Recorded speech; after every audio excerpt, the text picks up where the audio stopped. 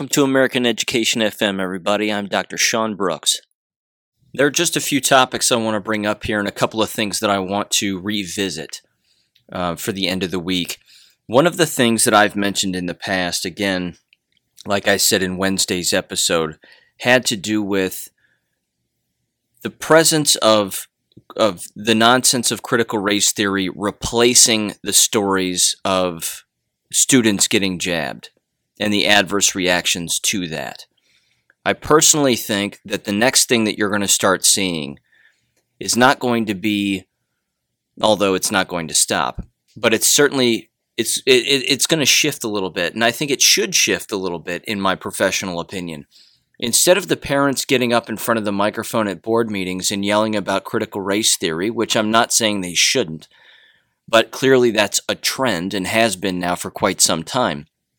We do know that there are still parents that are getting up and yelling, as they should, about the mask wearing that's been going on in American schools. That needs to continue. I think that the next phase is going to be the business of the parents yelling about making sure that the school district isn't jabbing their students. And we have to keep in mind that there are states in the United States that don't have to tell parents that their children are going to be asked to be jabbed away from their presence. They don't need parental consent in many cases. And Tennessee happens to be one of those states. And again, it's not to say that parents aren't having conversations with their children about what's happening and what's not happening. There are plenty of conversations, of course, that are taking place and discussions that are taking place, and they should continue to be that way. The thing that I think there are two things that people need to watch out for here in the future. The first, again, from a higher education standpoint, so to speak, is what is it that those individuals are researching and talking about and teaching those students? Because right now, in my opinion, I think the biggest thing that needs to be researched right now are the perceptions of parents, students, teachers, and other individuals who have worked within these school buildings over the last year. And they need to be asked about their perceptions about the mask wearing, the incoming jab regulations, because we know that, again, plenty of schools are actually mandating this to be the case. How about the turnover rate? You know, all of these in the same basket have got to be researched, and I truly believe that that is the tip of the spear. I think that anything that's being researched that doesn't have anything to do with that is really missing the mark and getting in the way of the actual problems here. Because let's take the perceptions, first of all, of what's likely to occur if school teachers were to be asked and administrators were to be asked these questions, along with students and even parents within K-12 environments. You're going to have opinions all over the place. You're going to have lots of administrators say, well, we heavily relied on our health departments to make the right decisions, and we felt that that was the best option, and that's exactly what we needed to do because, you know, we needed to slow the spread and flatten the curve and blah, blah, blah. And they'll use all of those taglines and those purposeful, just word manipulation taglines because it's just been ingrained in their head over and over and over again.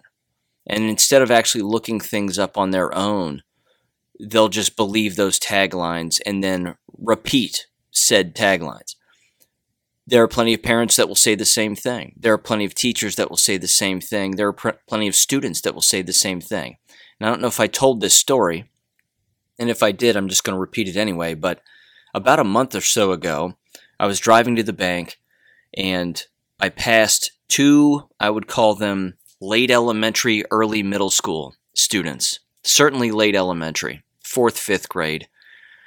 And one of them was a shorter, bigger female, and the other was a rather thin male. And they were both wearing masks. It was approximately 85 plus degrees outside, sunny day, not a cloud in the sky. There was plenty of humidity, and they were pushing their bicycles up a steep hill, along a sidewalk, along a road. They weren't riding the bikes, they were actually pushing them uphill. And I saw them, and I thought to myself, wow, they're walking slow. And wow, they look like they're breathing heavy. And I'm taking all of this in, again, as I'm driving by. And I'm saying to myself, you know what? When I'm done at the bank, I'm going to turn around, go back the same way I came to go home, and I'm going to say something to them about how they might want to take off the mask so they don't die on the way home. Again, that's just I'm just playing that in my head as I'm rolling through the bank. And so I turned around when I was done, and I started to drive back, and I rolled my window down, and I said, "Hey, how you doing?" And they didn't say anything, and they just stopped, and they looked at me, and I said, "You're going to want to take your mask off." I said, "It's 85 degrees outside. You don't need to wear them. You're not going to get sick. You've been lied to." That's what I said. Without skipping a beat, I could see the look in the female's eyes. And we know, for those of us that have taught in the past, we know this kind of student. It's the student who is so ignorantly obstinate that their face changes as soon as you tell them something that counters what they think is real. And then they stare back at you with just piercing eyes. And then she said the following, and again, I can't see her face, but she's hunched over her bike like she's about to black out. Her male friend is standing there kind of very upright, like, "Oh, someone's talking to us." And she looks at me, and again gets a very mean look in her eyes, and she says, "That's not true." And she just yells it. "That's not true." And I said, "Yeah, it is." I said, "I'm not wearing one. I'm not sick." I said, you might want to do the same. Have a great day." And then I drove away. And that was it. And I don't normally do that. I don't stop randomly and provide my opinion to minors. I mean, that's the last thing on my mind. But I thought to myself, if they're wearing a mask outside in an environment like that, there's something seriously wrong with their parents. And I know that, and that's what that means. You can always look at the parents to see what's going on in their heads by simply looking at the way that the children behave. It's a very simple 1-2 step. It's very, very easy dots to connect there. So with that said, I drove away, and I remember looking in the rearview mirror, and the male, between the two of them, they had both stopped. They weren't moving anymore. They weren't pushing their bikes uphill anymore. The male stopped and looked at her, kind of with this inquisitive look on his face, and I remember him throwing his hands up like, "Hey, why are we wearing masks?" He wasn't wearing one. I mean, it was kind of one of those things. And then I could see her kind of look back at him and kind of bark at him about something, and then that was it. And I was up the hill and I was gone. My point is that right there shows that countless students, regardless of age, have been so brainwashed by this entire experience that they've sucked it in themselves too. And yes, of course, they're a product of their parents, and we know how easy that connection is and how easy it is to trick a minor.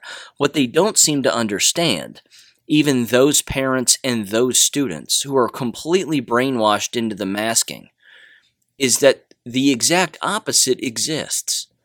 We have seen countless speeches of individuals who are minors yelling about not wearing masks and how harmful they are. And I'm talking about kindergarten, first grade, second graders, not just in board meetings, but they're attending rallies. They're attending no mask freedom rallies, and that's been going on for quite some time.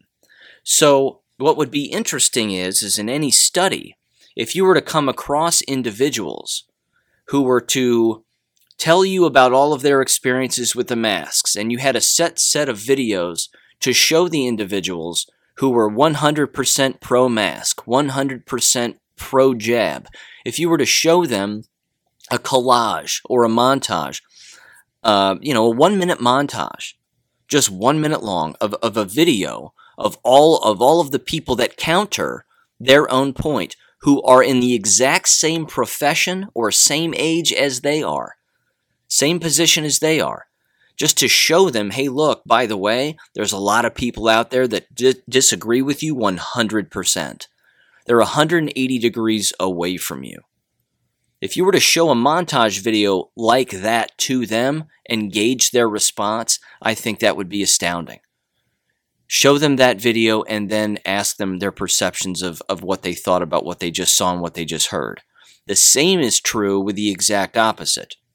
You would be gathering opinions because, again, these would exist. They would have to. You would have teachers and administrators say this entire thing has been bullshit. The entire mask wearing, it's all social control, it's psychological warfare, it's all of it. Even students, middle school, elementary, middle school, and high school students. So what do you think about the mask wearing? So what do you think about all this social distancing stuff? What are your opinions about it? You would get students that would say all of this is horrific, all of this is horrible, none of this is a good thing, it should have never existed in the first place. You would get those people. And then what would their response be if you showed them the exact opposite or even the same montage of anti-mask, anti-jab videos, but then you also showed them another video that was pro-mask, pro-jab, and the behaviors of those people? Again, same age groups, same professions, etc., etc. Gauging those responses would be very, very interesting. In my opinion, that right there is the number one research agenda that should be existing right now for American K-12 schools and for higher education. But what limits a person's research agenda? What limits a person's research agenda is what they currently know or what they want to learn more about. If you don't have a firm springboard of fact below your feet and surrounded by a foundation of even more historic fact, there's no way that you'll be able to gauge such responses among people and let alone do it accurately. You just won't, which is why so much unfortunate research occurs based on fallacy. For example, the research that exists out there simply calling Donald Trump a racist in education, in the profession of education, is astounding. The word collaboration, how we have to collaborate, and how collaboration does this and that, and blah, blah, blah. Again, about a few years ago, it was all social justice. Social justice this, social justice that. Now what is it? Well, it's critical race theory this, critical race theory that, how we need to teach them about sex education at a younger age and all this degenerate nonsense. That tends to be one of the larger research agendas that exists, which is based on lies. It's all based on evil, it's based on lies, and it's based on Marxism and Bolshevism and communism. So that's unfortunately what does exist. But again, I think that the clearest angle for people to take and really to inquire about are those kinds of questions. And I would go so far as to say that the average citizen could gather these perspectives, because we know that schools aren't doing it, by and large. Schools are not providing surveys to their staff members or surveys to their parents or surveys to their students about what they think about what's been going on over the last year and a half. They aren't doing that. And if school boards are doing that, they're probably manipulating the information because they have to. Because if they don't manipulate it, they're not going to like the answer. The truthful answer is going to be horrific for them. Again, that depends on the level of brainwashing among the individuals that work there and attend those buildings. But it's not unusual for school districts to provide such a survey, and certainly the forward-thinking school districts are the ones providing such surveys. And I would say dollars to donuts, I bet the vast majority of them, if not all of them, are not doing that. They're just not providing that kind of factual information or perspective gathering among students and staff. They aren't doing it. So again, with that said, it raises the other question. Because as I said earlier, we've seen the school board meetings with people screaming about critical race theory, and we've seen the school board meetings with people screaming about masks. What comes next? And I think that what comes next is people screaming about the jabs and making sure that students aren't taking the jabs. And maybe they start to walk up. I'm going to provide some suggestions here. Maybe they walk up to the microphone and they play audio and video on their phone of individuals who have had deadly and adverse reactions from taking these jabs. Read some of these stories of individuals who have unfortunately lost their lives or are now permanently maimed as a result of taking these jabs. Read their stories in these board meetings. That has got to be the next step, because they're not going to tell parents beforehand what they think about mandating these jabs in the future. And as I said in the last episode, I think it's coming. I think that's the next phase. Because as I said earlier, you're going to have staff members that are deathly ill as a result, and they're going to be blaming, falsely, of course, but they're going to be blaming the unvaxxed students as the culprits, so to speak, as the individuals that are causing all of this. That brings in the next question. Well, what would be their response? Would they first discriminate and segregate and say, if you haven't had the jabs as a 12 to 18-year-old, then you have to wear a mask and you have to sit over here by yourself and XYZ? That's already happening. That's already happening. There are already schools that are saying, if you're unjabbed, you have to wear a mask and you have to sit over here.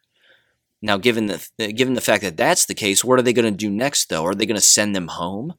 Are they going to say, you can't come here unless you've been jabbed?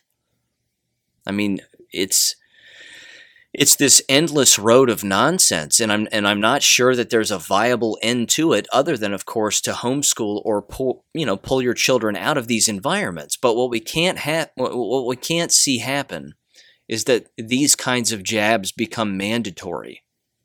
Even these quote-unquote booster shots, which we've heard about in the future. It just can't happen. The illness toll is going to be too high. The death toll will be too high. And I might add, this is all over the place too, by the way, but countless hospitals have massive staffing shortages right now. And this isn't being reported. It's not being reported that countless nurses and even doctors aren't showing up. And they're not showing up for two reasons. Number one, they're either ill or dead. And number two, they've left the profession because they've been forced or told that you can't work here if you don't take these poisonous jabs. It's testing people's resolve, to say the least.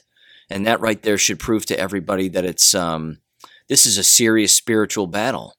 Are you going to choose drugs or drugs and money and compliance, or are you going to choose freedom and your God-given health, even if it means you lose money? So that's the decision that's being made by a lot of people right now, and I understand it's difficult for countless individuals. I have no doubt about that in my mind. But if I were to work in a school building, where that were to be the case, take the jab and stay and get paid, risking your permanent health and potential immediate death, or walk away with your entire DNA and RNA intact and your immune system intact for as long as your God-given life is supposed to last. And the choice for me is pretty easy.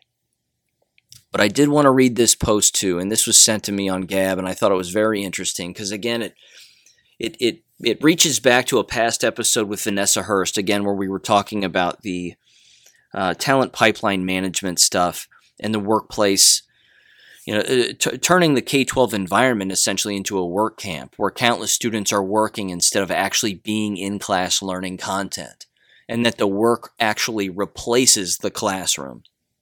So this was sent to me, and I'm just going to read it. I'm going to leave their name out of it, but they know who they are. And it says, this is an area I'm extremely familiar with. It was in the mid-90s. My two baby boys were starting kindergarten. I became aware of their agenda, which at the time they labeled school to work. I became extremely vocal and in their faces, by the way, of news media. Yes, back then, there were actual reporters and media who did their job. Anyhow, the movement against the radical left, radical then, nowadays they're just called the left, grew quickly and became very large. So as the left, Satanists, Luciferians, etc., always does, they changed the name of the agenda. Same, but new name of outcome-based education, quote unquote. It's been so many years, I have had the order of the names backwards, but the point is, They only change names of their agendas to placate and get the people off their backs. So I continued fighting the system even into a new state. The boys started first grade, and in week 2, I found out that they were being read a book called Heather Has Two Mommies. Oh, hell no. And thus, I pulled them from the public school, and I educated them as well as their little sister at home. Family Life Homeschool was a smashing success. To God be all glory, and my now adult babies are the pride and joy of my life. Anywho, I've written a book, LOL. This work camp school stuff is not new, goes back to the early 90s. She's 100% right. 100% right. Changing the name of a school-related policy is a simple Marxist tactic. They run through it with one name, and then they'll just shift it. They'll either take a word out, they'll add a word, or they'll completely change the entire thing while leaving the definition and the framework to be the exact same. For example, critical race theory back in the day was just referred to as critical theory. The reason that they named it critical theory was because, well, it brings up the question, well, what's critical? What is it that we're trying to examine that's quote-unquote critical?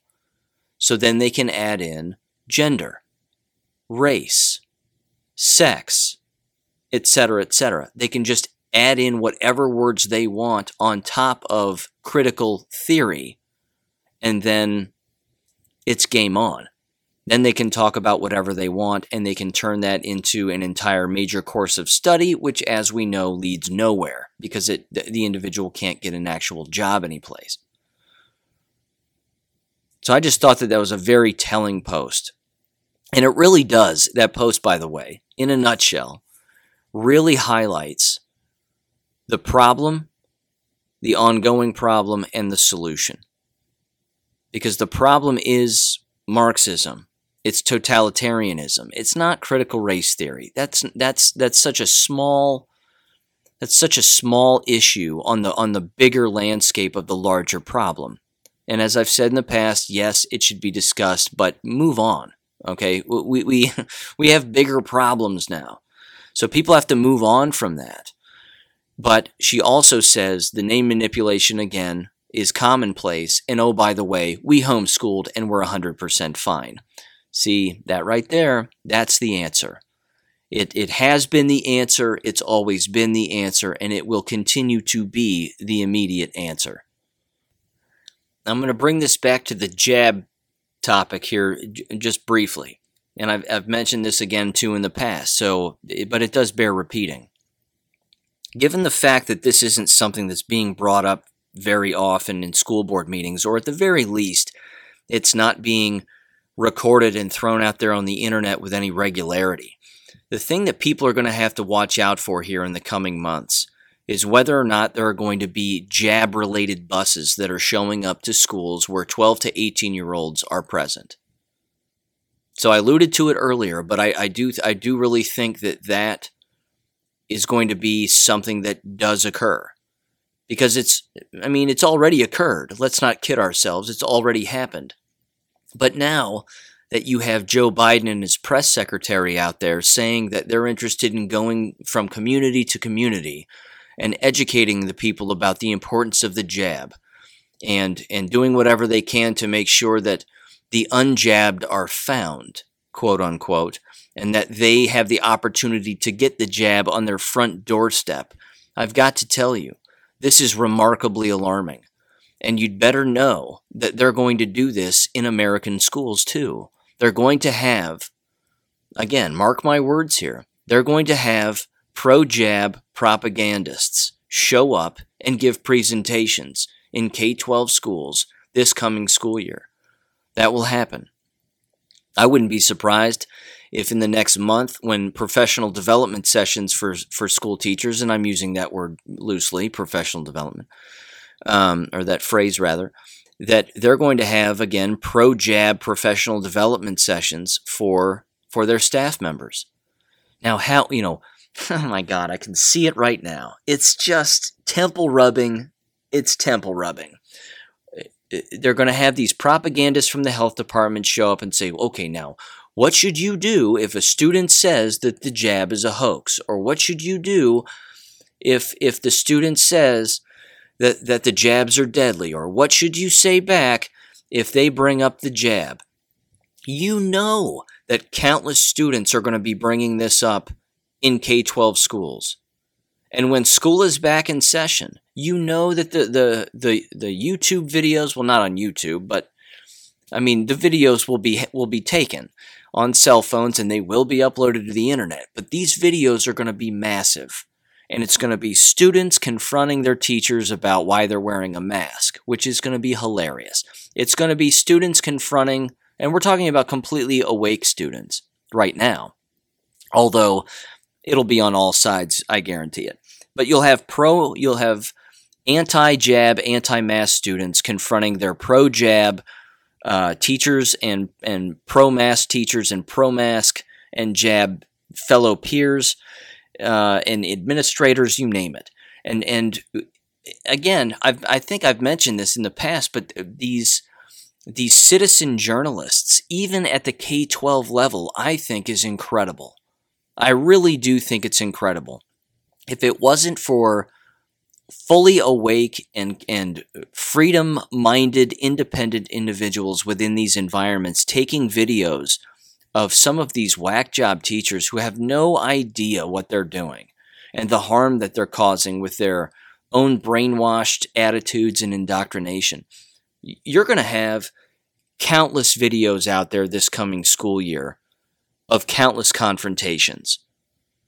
And it's going to be very, very revealing. I mean, these will be revealing confrontations. And I'm not talking about violent confrontations per se. I'm talking about just verbal altercations between fully awake students and their asleep peers and their asleep teachers.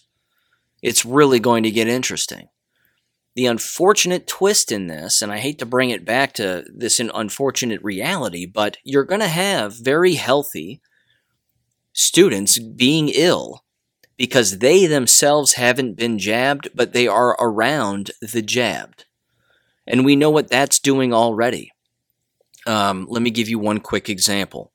There are countless examples of this, by the way. Dr. Sherry Tenpenny was on the Stu Peters show. And I highly recommend going and watching that episode. She was on for about 30 minutes or so. And she relayed a story to him, and she said, a friend of mine has a daughter who is college age. And she returned to campus to hang out with some of her friends. Her friends had been jabbed, and she had not. And all they were doing was sitting around. They weren't having sex, and what had occurred to her was not sexually related. They were just sitting around, talking and doing whatever they were doing. And she said that she came home and was bleeding vaginally with massive blood clots, and her entire menstrual cycle had been totally thrown off and was completely abnormal and was menstruating more than a week, longer than a week. Throughout the last 3-month period. Now think about that.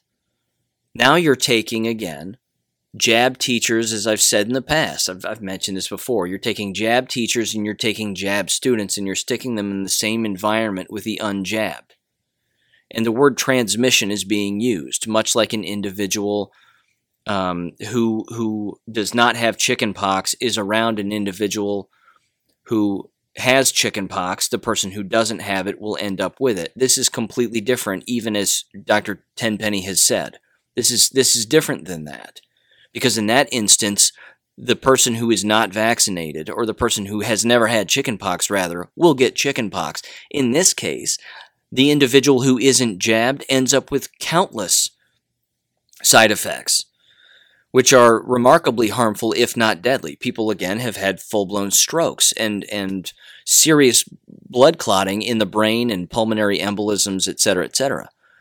So that's the sort of the secondary and tertiary side effects here that are going to be taking place. But my God, if there turns out to be some jab bus that does show up to these K-12 schools and starts jabbing students, I think you're going to see a massive pushback, not just among parents and among students, hopefully, but I think and I pray that you're going to see a pushback among teaching staff who are unjabbed. And hopefully they're educating and properly educating their students on the truth. And maybe, just maybe, they're listening to this broadcast of this episode right now and they're saying to themselves, you know what? I didn't even consider that. Maybe that's something I need to prepare for. Maybe I need to start sending out some emails. Maybe I need to start sending out some information and make sure that that you're going to be, if you're a science or anatomy and physiology teacher or health educator, that you're going to actually take your responsibility seriously and educate your students seriously about what's going on. The problem now is when you do that, you're going to be alienating the jabbed and scaring the ever-living hell out of them as a result. And again, while that is probably a bad thing and won't work out, I got to tell you, just think of that learning environment. Think of how unhealthy the learning environment is. Because as it stands right now, today, the end of the first week, full week of July in the year 2021, I don't think that the K-12 environment could possibly get any more unhealthy. I don't think it could get any more divisive. But I think that the writing is on the wall for that to be the case. For all the reasons that I've mentioned in this episode and reasons I've mentioned in the past. I think it's going to continue to get very divisive. I've given lots of people lots of different warnings on what to watch out for, what to pay attention to. Watch out for the jab buses. I think that's the next thing. And I call them jab buses again because countless schools, in particular high schools, will have blood donation buses that show up maybe once a year, maybe twice a year, once each semester. So if individuals want to donate blood, they can. Of course, now, the jabbed can't donate blood. But it's going to be the same process. It's going to be the same process, except it's going to be a bus full of this poisonous juice, and they're going to show up and they're going to even coerce high school students beyond just getting out of class. It will be something else, giving them gift cards to Walmart or whatever it will be. But it'll be something trivial, something monetary, and something awful. So keep an eye out for that. Prepare for that. Again, I'm sure that's already in the cards for countless schools. But again, time will tell. But we definitely have to keep an eye on this and keep talking about it so that we're well informed. That's the idea. Because again, think about it this way. If Joe Biden and that administration, or whatever you want to call that thing that's going on over there, is saying that they're going to go to the homes of the unjabbed, that means that they know who hasn't taken it. Me, myself, I of course haven't taken it, never will, and I have family members who have never taken it and never will. I've received a text message on my phone from my local supermarket and grocery store. And they say, we recognize that you probably haven't had the jab. If you would like to come in and make an appointment, or if you would just like to come in and get the jab, you're more than free to do so. Go ahead and text back yes or no, blah, blah, blah. I mean, I got that text message. I'm not the only person who's received that text message. People have been receiving those text messages for quite some time. Which means, again, they have a list. They have our names, they have our phone numbers, they have our addresses, and they know who's had it and who hasn't. Parents have got to understand that it's well within the purview of government to go around the parent to find the child who's been unjabbed and even coerce that person behind the back of the parent. This is a viable scenario. This is something that is happening. And again, if they do this, you need to know that they've got your name or your children's name on a list as being unjabbed. And they've just now said they're coming after us in one way or another. More coercion, more gifts, more bribes, whatever it is. It's completely irrational. It's totally unethical, borderline illegal. And frankly, it's harassment if it doesn't stop after we've already said stop.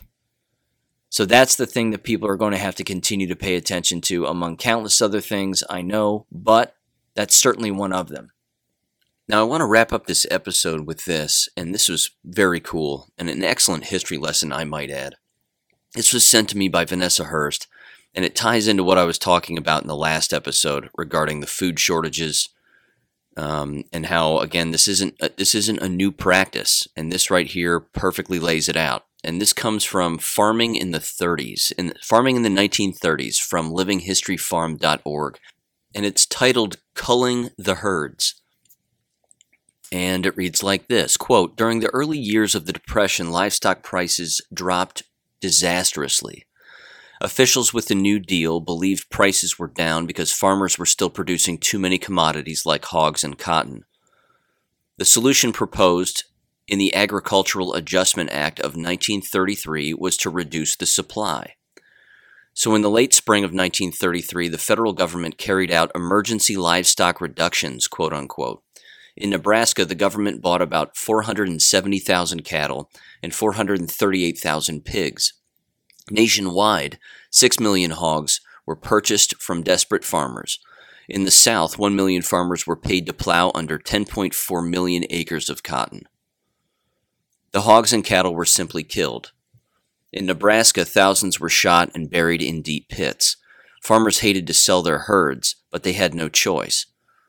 The federal buyout saved many farmers from bankruptcy, and AAA payments became the chief source of income for many that year. It was a bitter pill for farmers to swallow. They had worked hard to raise these crops and livestock, and they absolutely hated to see them killed and the meat go to waste. Critics charged that AAA was pushing a policy of scarcity, quote unquote, killing little pigs simply to increase prices when many people were going hungry. Agriculture Secretary Henry A. Wallace said that since there was too little demand for pork products, farmers couldn't run an old folks' home for the hogs and keep them around indefinitely as pets, quote unquote. But even Wallace relented, recognizing the desperate need in the country. He pledged that the government would purchase agricultural products from those who have too much in order to give to those who have too little.